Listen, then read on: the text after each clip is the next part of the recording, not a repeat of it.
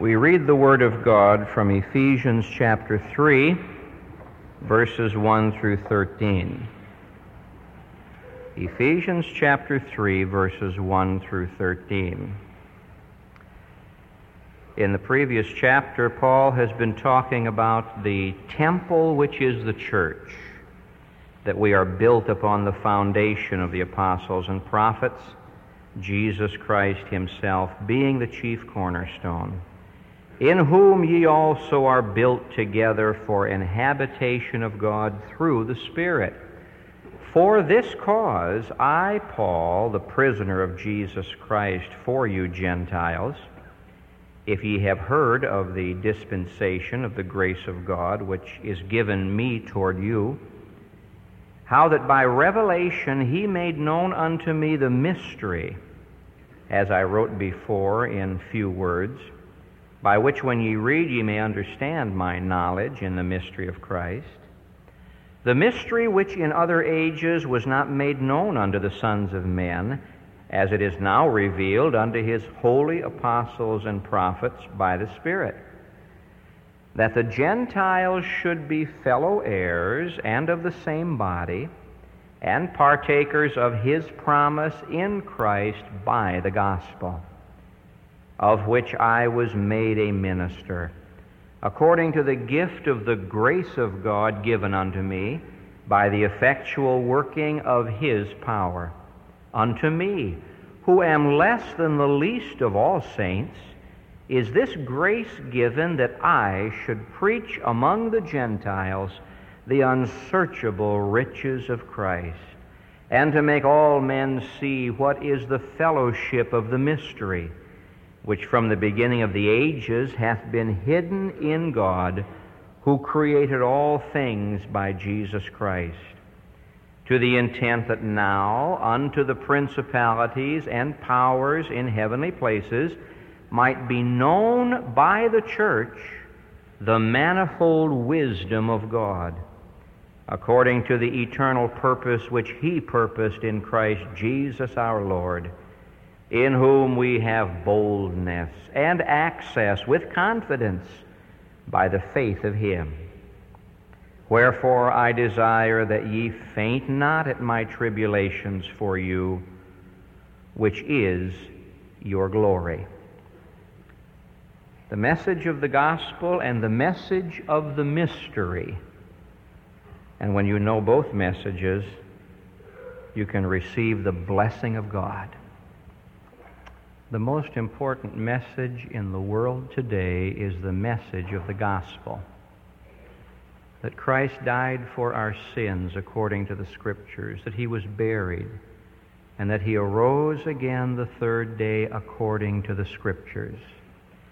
Someone asked Prime Minister Gladstone one day, what is the news of the day? And he said there only is one news, and that's the good news of the gospel.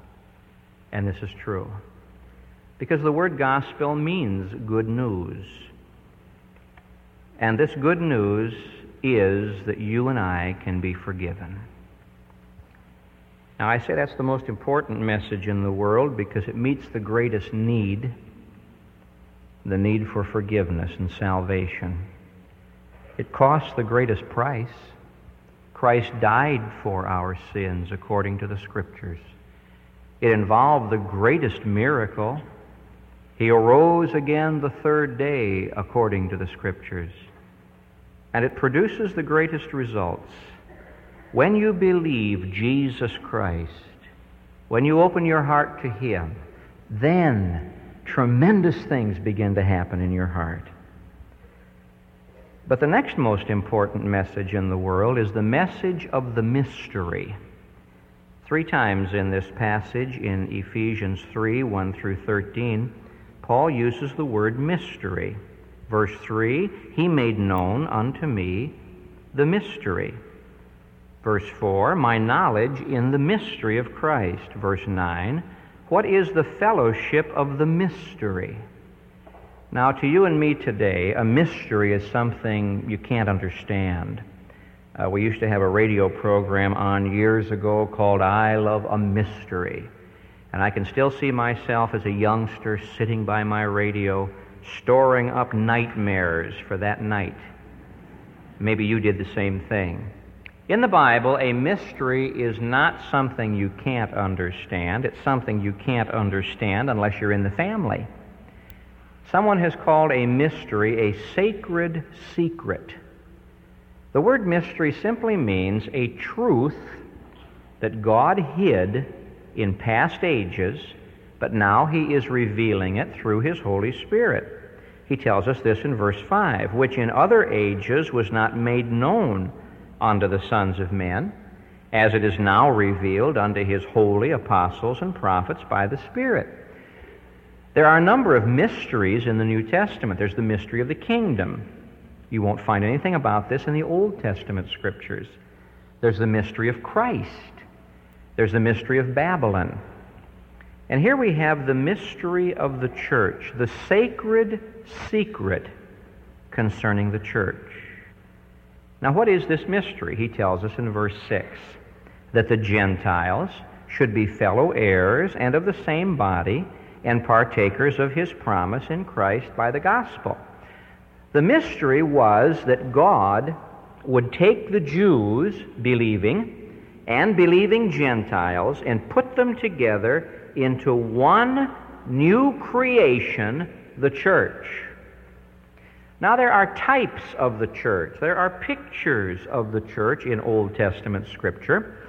When you take the flashlight of the New Testament and you walk through the art gallery of the Old Testament, you'll find pictures and symbols of the church.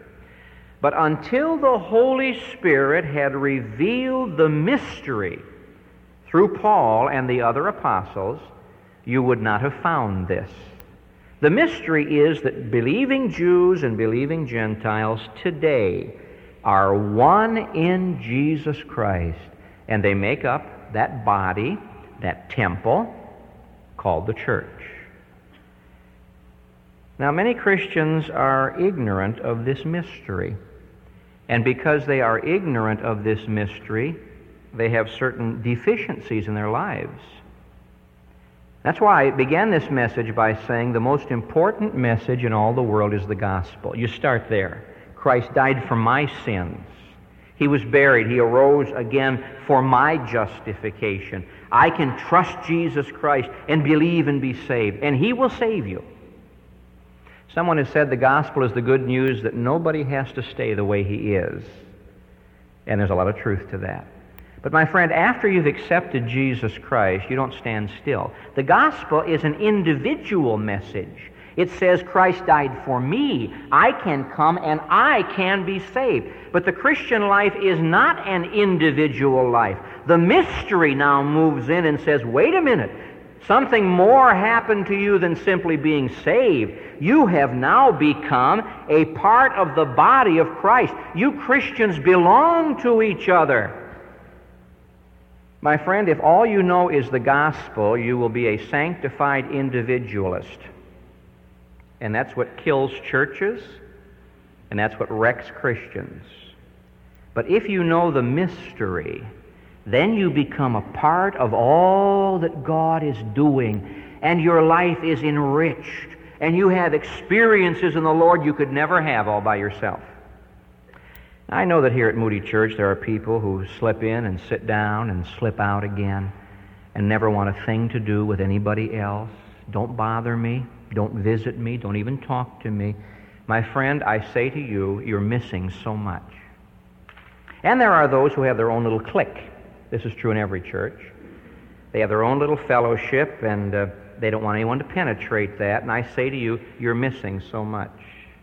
Let's talk today about the mystery. The Apostle Paul is telling us how important the mystery is.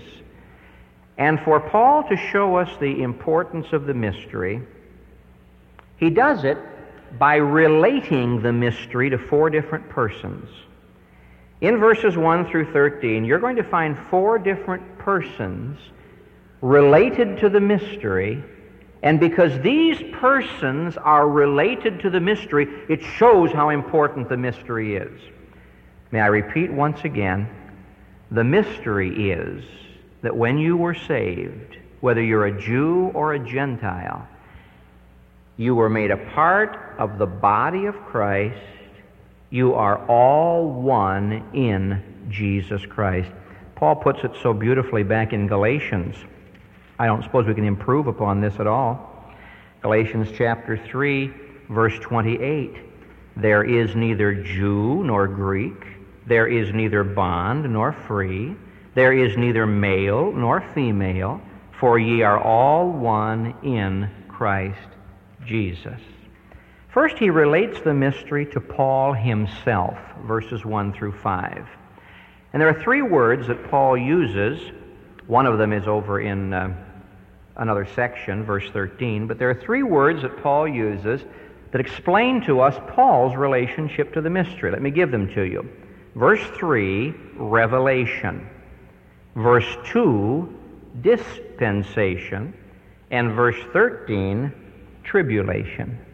Now, these three words explain Paul's relationship to the message of the mystery. First, revelation. God revealed to Paul this tremendous truth that now Jew and Gentile were one in Jesus Christ. There was a time when all the Apostle Paul knew was the Old Testament law. That's all he knew. He was zealous of the law. He promoted the law so much that he persecuted the church. Then one day he saw Jesus Christ, and Jesus Christ saved him. That was the gospel. He said, Lord, what wilt thou have me to do? And the Lord told him, I've got a ministry for you to perform. The Lord Jesus Christ saved Paul by means of his own power. Jesus Christ was revealed to Paul, but that was only the beginning. You see, the Apostle Paul had many other experiences yet to go through. I'd like you to notice a little statement over in Acts chapter 26.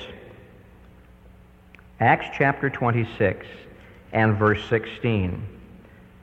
The Lord is speaking to Paul, and he says, Rise and stand upon thy feet, for I have appeared unto thee for this purpose, to make thee a minister and a witness, both of these things which thou hast seen, that's the gospel, and of those things in which I will appear unto thee. That's the mystery.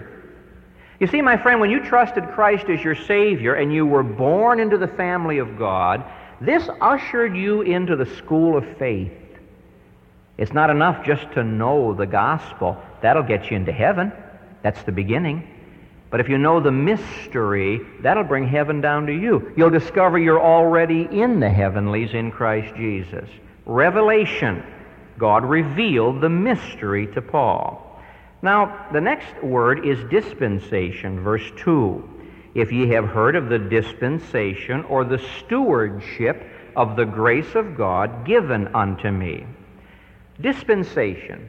Now, this word simply means stewardship. God said to Paul, I'm going to hand to you this truth about the mystery.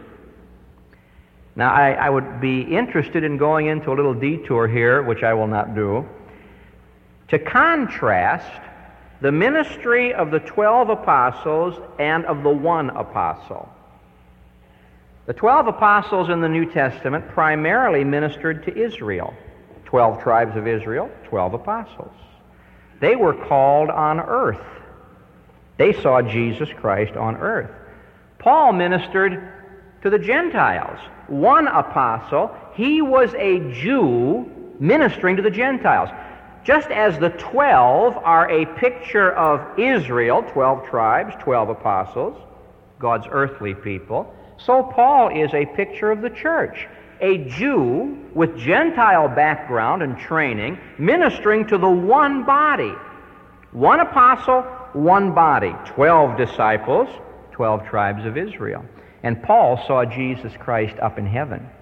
Paul was not called by Jesus Christ on earth. He was called from heaven when he saw the Lord, because Paul was given the stewardship of the mystery which has to do with the heavenly things.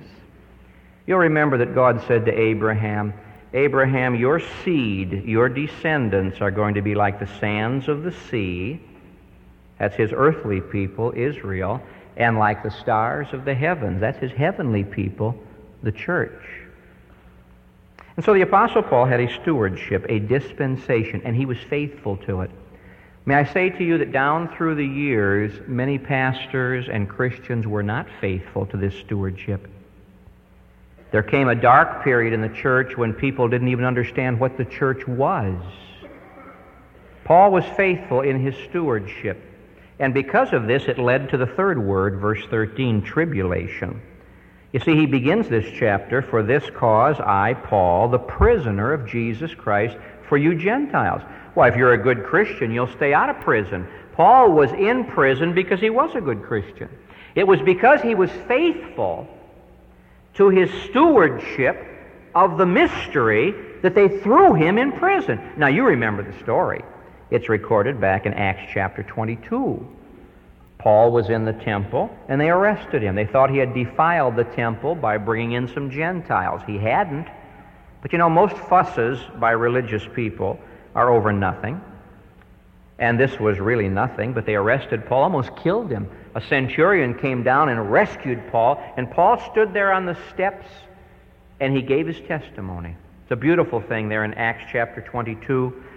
And he said, "I was raised in Tarsus, and I was taught here in Jerusalem." And he goes on to tell how he saw the Lord. And they listened. The silence was just tremendous. They listened until he got to one word. He was quoting the Lord Jesus, who said, "I'm going to send you to the Gentiles."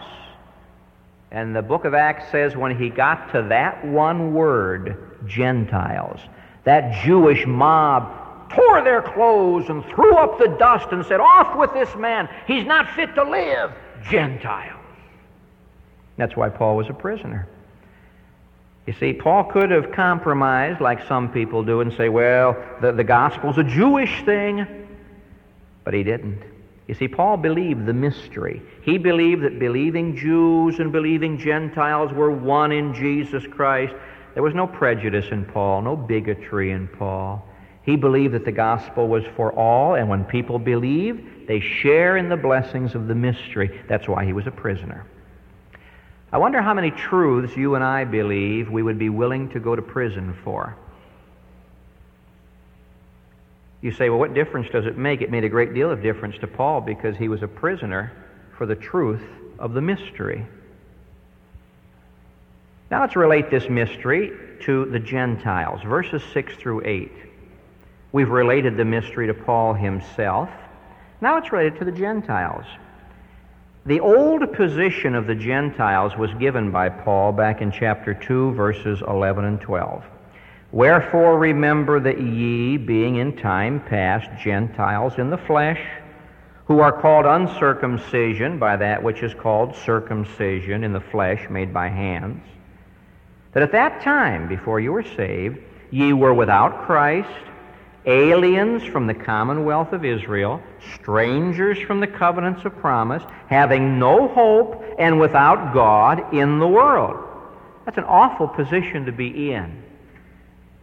We won't go into detail on this, but just take that first phrase, without Christ, outside of Christ.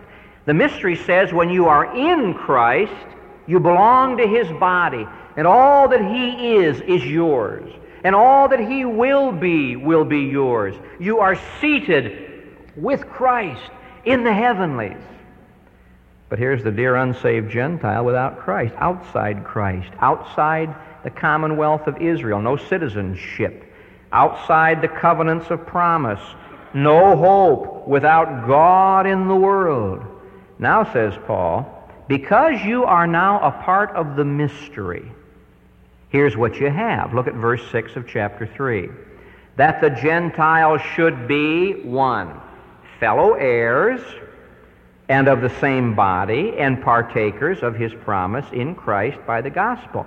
A new relationship, a new position. Now, in each of these, fellow heirs, members of the same body, partakers of the same promise, each of these has a little word in it that means together. Whereas before, the Gentiles were over here, the Jews were over here, and never the twain could meet. Now, in Jesus Christ, there's togetherness.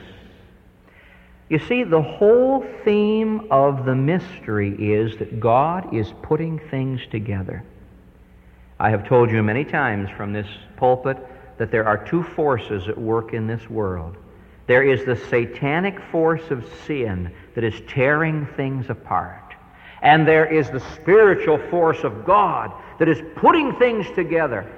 You see, this takes us back to chapter 1, where he tells us that God is going to put everything together again. Verse 10 of chapter 1, that in the dispensation of the fullness of times he might gather together in one all things in Christ. And so the Gentiles have a whole new relationship. They are fellow heirs, and they are fellow members of the body, and they are partakers of the promises. Now, if you'll just use your imagination a little bit, you can see a devout Jew taunting his Gentile neighbor. He would say to his Gentile neighbor, "Do you know the true God?" "Oh, we have many gods. There's but one true God." "Has your God made any covenants with you?" "No." Now, you can read through Greek and Roman mythology, and you won't find the gods making covenants with the people. You find the people making bargains with the gods.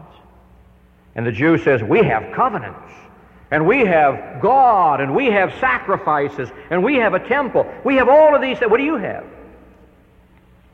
And then the Gentile gets saved, and he comes back to his Orthodox Jewish neighbor, and he says, "You know, everything you think you've got, I have more of in Jesus Christ." And you know, if you'd get saved, Mr. Neighbor, we'd be one in Jesus Christ. You see, Galatians tells us that the solution to the divisions in the world today is the mystery. I'll read it to you again. There is neither Jew nor Greek. Here's the solution to all racial problems. Neither bond nor free. Here's the solution to social and economic problems. Neither male nor female. You know the problems we're facing with that today. Ye are all one in Christ Jesus. That's why in chapter 4 of Ephesians, the first admonition Paul gives is unity. Get together. Stop fussing. Stop criticizing. Stop fighting. Work together. Live together. Why? You're all one in Christ Jesus. And so the Gentiles have a new relationship. Verse 7 tells me they have a new power, of which I was made a minister according to the gift of the grace of God given unto me by the effectual working of his power. Now, there was no power in Gentile religion. Zeus couldn't do anything for anybody. Jupiter couldn't help anybody, nor could Diana or any of the other thousands of deities they worshipped. Nor can money or muscle or mind, some of the deities that people are worshiping in Chicago today. But he says, when you know Jesus Christ as your Savior and you have been united to him, then there is a wonderful power that goes to work, the effectual working of his power. For it is God that worketh in you both to will and to do of his good pleasure. And so you and I, who have been made a part of the mystery, we are a part of the body of Christ. We have a wonderful relationship. Everything he is, we have. John says, as he is, so are we in this world. Paul says we are heirs of God and joint heirs with Christ. And so the Jew is not way up high and the Gentile way down low, or vice versa. We're all one in Jesus Christ. And no one can come to the assembly of God's people and say, I am more important because of my race, or I am better because of my income, or I am to have more recognition because of my gifts. No, no. All one in Jesus Christ. A new relationship and a new power and new riches. Verse 8. Unto me who am less than the least of all saints. You Greek students will have a bit of difficulty with verse 8 because Paul invents a word. He likes to do this every once in a while. The Holy Spirit said, Paul, we're going to invent a brand new word, lesser. Unto me who am lesser. That's not good Greek, it's not even good English, but it's good theology. Unto me who am less than the least of all saints is this grace given, that I should preach among the Gentiles the unsearchable riches of Christ. Unsearchable riches. The riches of His grace, the riches of His glory, the riches of His wisdom, the riches of His power. Paul writes from prison and says, "My God shall supply all your need according to," not out of, but according to His riches in Christ Jesus. And my friend, no matter what may be in your wallet or your purse, you are rich in Jesus Christ. And so to the Gentiles, the mystery was important. To Paul, the mystery was important. But now he gets a little different in his approach. And in verses 9 and 10, he relates the mystery to a third group of persons, the angels, to the intent that now, unto the principalities and powers in the heavenly places, that means the angels, the good angels, the bad angels, the holy angels, the fallen angels, might be known through the church the manifold wisdom of God. I have to smile when I read verse 10, because verse 10 says, God is educating the angels through the church. I wonder what they're learning. I'm sure the angels must have a great time watching some business meetings. I'm sure the angels must have a great time watching some elections. God is using the church to educate the angels. Now, Paul talks about this back in 1 Corinthians. He said, we apostles are made a spectacle to angels. He said to the women in Corinth, don't go around acting like the streetwalkers. You put a veil over your head because of the angels. The angels watch the services. I wonder if it would change our behavior in the house of God if we'd walk in and realize that we're educating the angels. When the angels worship, there is solemnity. Holy, holy, holy is the Lord God of hosts. I think sometimes people come to church with the same attitude they go to a basketball game. It's unfortunate. We're educating the angels. You know, the angels are watching. Jesus said when a sinner gets saved, there's joy in the presence of the angels. Over in 1 Peter chapter 1, Peter said that the angels were looking in to these Old Testament prophecies, trying to figure out what they're all about. Just like those two cherubim in the mercy seat, peeking down and looking into the law of God. Throughout the entire Old Testament, the angels were watching what God was doing, and they couldn't quite figure it out. And now they're watching the church to learn what God was doing. God is using the church to educate the angels. Now, the angels know how powerful God is. They've seen Him do miracles. They've seen Him create.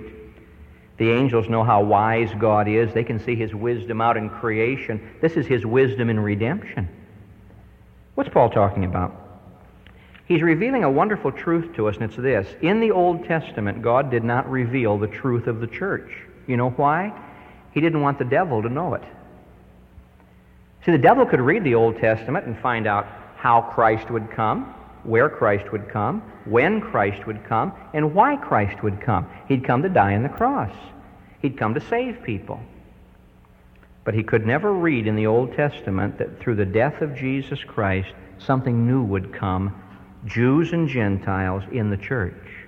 Because you see, if Satan could get the Jews to reject Jesus and have Him crucified, this would be the end of the Jewish nation. Their city would be destroyed, their temple would be destroyed, and that would be the end. But it wasn't the end.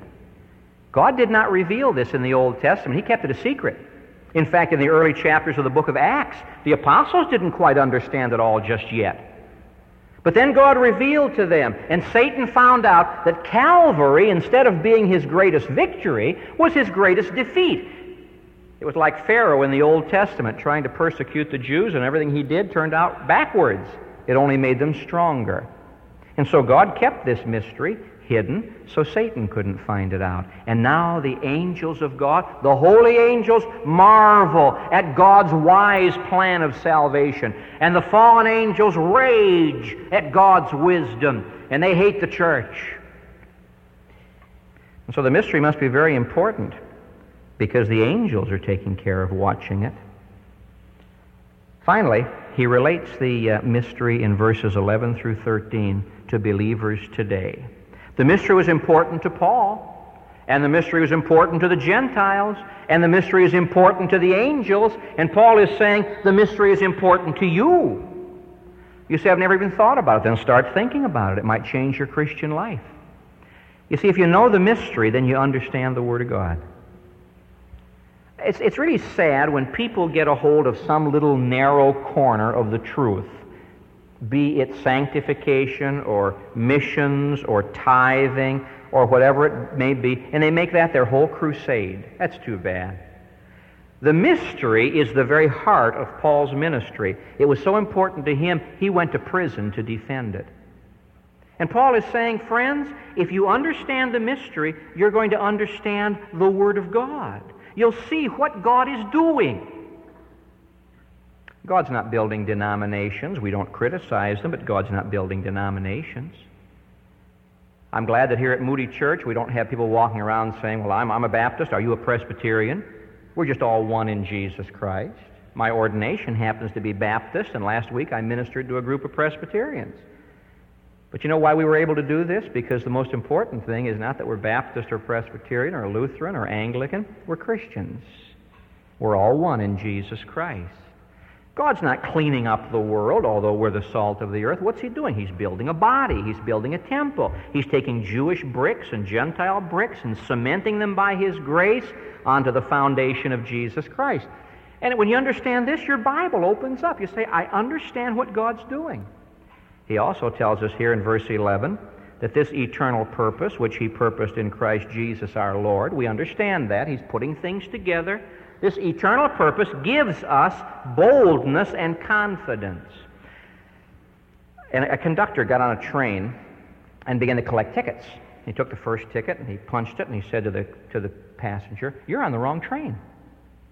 The passenger said, "Well, the brakeman told me to get on here." And the conductor took another ticket and he said, "You're on the wrong train." We said, "The brakeman told me to get on here." He said, "I'll check." The conductor was on the wrong train.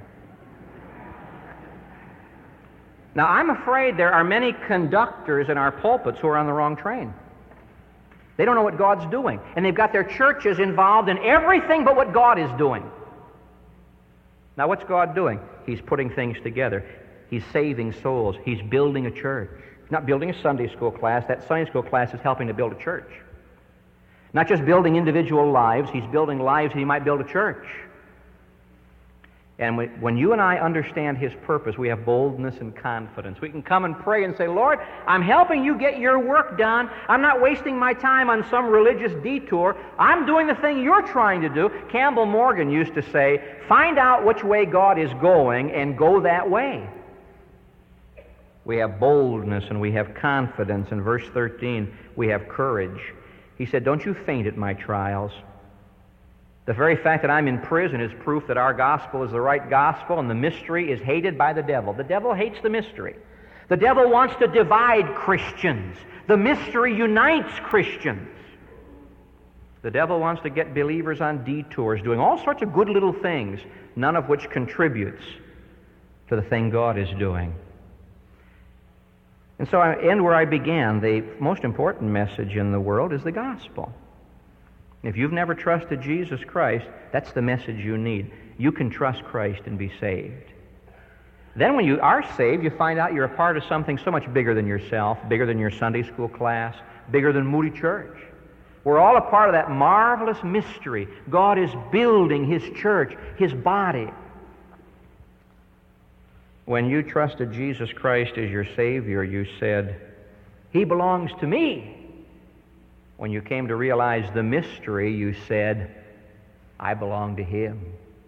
The gospel says, He did the work for you. The mystery says, now get to be a part of His work, this eternal purpose which He purposed in Christ Jesus. And what is it? To bring things together. If in my life I am tearing things apart, I'm not cooperating with God's program. I'm on the wrong train.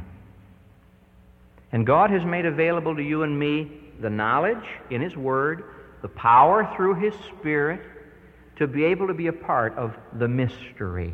We're a part of something the world doesn't even understand. We're a part of something that the devil hates. He doesn't want you to know you can draw upon the riches of grace in Christ Jesus. He doesn't want you to depend upon the power of the Holy Spirit. You're saved, you're going to heaven. The devil can't stop that. But he can make you limp and fall because you're not a part of something bigger than yourself. I'm glad you're saved. I'm glad I'm saved. But there's something beyond that. Being a part of each other and working together, putting together, building together. That's the work God's doing. Is that the work you're doing? Father in heaven, as ignorant as we are, by your Spirit, you have taught us your truth. I give thanks, Father, that you have helped us understand what you're doing today. Please, Father, keep us from going off on detours. There's so many good things we can do with our lives these days, but this is the one thing you're doing. You're gathering together all things in Christ. Now I pray for those who are outside of Christ that they might believe and be saved. And Lord, for those of us who are in Christ, take away our prejudices, our bigotry, our narrow-mindedness. Help us not to build walls. Help us to build bridges. Help us, Heavenly Father, to be gathering and not scattering, to be building and not tearing down. It's hard, Father. It's so hard. But we have the effectual working of your power, and we're going to believe you to work in and through us, in our own lives, in our homes, our jobs, in the Moody Church, and wherever we may be. Help us to be builders for eternity. I pray in Jesus' name, amen.